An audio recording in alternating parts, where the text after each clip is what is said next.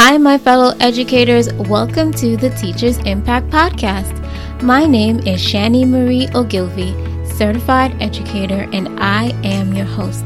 If you are a teacher that wants to share or hear the opinions, experiences of other teachers, looking for innovative ideas for your classroom, learn how to apply research-based practices in your classroom, feel like your voice is not being heard because decisions are being made by people who haven't been in a classroom, then this podcast is for you. I have been in education for over 10 years and I've served in many different roles. I've been a classroom teacher, instructional coach, supervisor, and curriculum fellow. But in the end, my experience and passion for student achievement is what drives me. My hope is that we're able to share our expertise and knowledge, which helps us to learn and grow through these weekly episodes. Hi everyone, this is episode 25 of the Teachers Impact Podcast.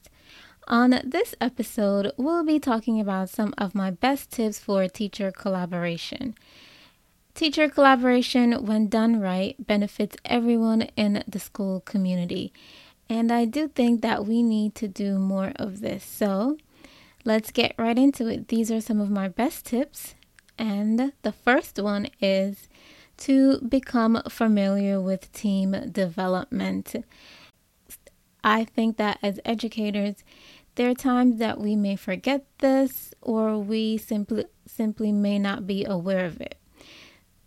There are 5 stages of team development. And if you know where your team falls in development, you can set goals to move from one level to the next and find ways to work through difficulties in each stage. So the first stage of team development is forming. You're discussing group roles and team goals. In this stage, everybody puts their best foot forward because everyone's new. The second stage is storming. So this is one of the hardest stages because this is when team members begin to have conflict, have a difficult time working together, working towards the team goals, and the members will have doubts on whether the team is going to succeed or not. And members also clash over working styles and the direction that the team needs to go in. And the storming stage, yes, I have experienced this. This actually does happen. But what made it easier for me was I knew the stages of team development. There were times when I got frustrated, but because I knew the stages of team development, I was able to facilitate my team meetings better because I knew that this was only a stage and the team would be able to move past it. The third stage is norming. So in this stage, the team begins to follow through on the norms they created in the beginning when they first started the team or set up the team. In this stage, team members also see the benefit of being part of a team and they work towards upholding the norms and everyone begins to respect each other. We have to be careful in this stage because we don't want to regress back to the storming stage. The fourth stage is performing. And in this stage, team members begin to work together and produce results. The goals that were developed earlier are starting to be achieved. And the team members feel a sense of accomplishment and want to solve bigger problems. And this is something that I experienced being a part of a team. This is actually the good part, the best part, when your team actually starts to perform and you see the difference in your school community. The last stage of team development is the adjourning. So this is obviously the end of the process. Team members begin to feel a sense of sadness because the team is coming to an end. And we want to try to, in this phase, make sure that we offer some closure to the team and celebrate our accomplishments. The second tip is that teacher facilitators need to be trained, but also be given room to learn and grow as facilitators or teacher leaders. And I think that there can be a notion that teacher leaders know everything and do not need support.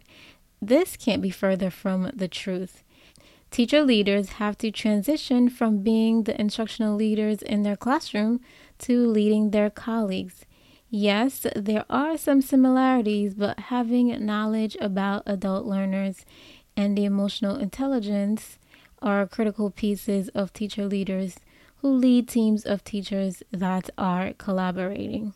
And I cannot stress this tip enough because sometimes a school community will just decide that, teacher collaboration does not work. It doesn't make sense that we have our meetings. But if this tip is utilized, then you will see the benefits of a teacher collaboration. The third tip is that we need to not take for granted administrative tasks such as creating agendas, meeting minutes, data collection, and follow-up are important for a successful teacher collaboration.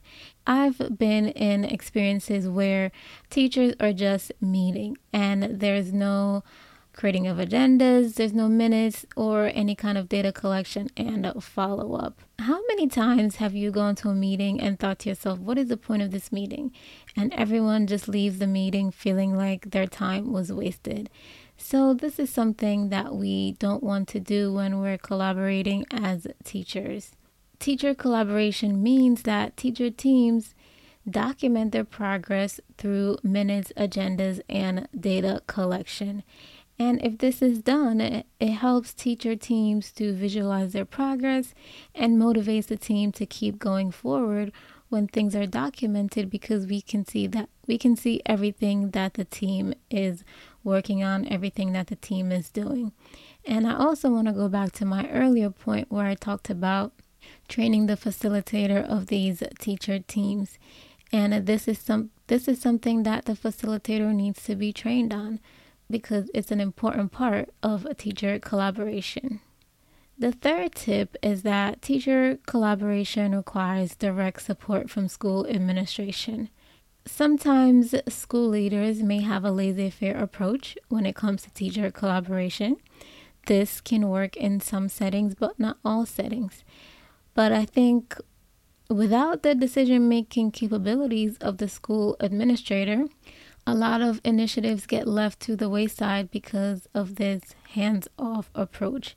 So if you have a teacher team that comes up with a plan, a project, the school administrator has to be involved so they can give a yay or nay to what the teacher team has suggested or wants to implement. From my experience, when administrators are involved in a process, teachers feel more comfortable making decisions that are going to benefit the school community. The fifth tip is that teacher collaboration, if done correctly, empowers teachers to drive positive change within their school. When done effectively, teacher collaboration can lead to effective teacher teams that can be an example for other teacher teams within your school. It also sets the stage for a culture of learning. When teachers are learning, then students will benefit from this. In other words, a ripple effect is created. So, principals are learning, teachers are learning, students are learning. This creates a culture of learning within the school. All right, so some key takeaways from this episode. Become familiar with team development. And as a teacher facilitator, as a teacher leader, your teacher team will be able to move your team through the process when you're collaborating. Takeaway number 2, train teacher facilitators, but allow for growth. Number 3, administrative tasks such as minutes, agendas are important. Don't skip it. Number 4, teacher collaboration requires direct support from school administration. Number 5, teacher collaboration, if done correctly, empowers teachers to drive positive change within their school. And before we end this episode, I want to invite you to, before I end this episode, I wanted to let you know that teachers struggle with classroom management. And so I created the Silverline Classroom micro training. You can check it out, or you can learn more at teachersimpact.net/course. courses. So check it out and let me know. Again, thank you so much for listening. If you found this content helpful, please share, favorite, and rate on your favorite podcast app. It helps the podcast to keep going and it helps me to produce it. You can also email me at teachersimpacteducation@gmail.com or follow me on Instagram at Shani Marie O, Twitter at Shani Marie O. Again, thanks for listening and happy learning and growing.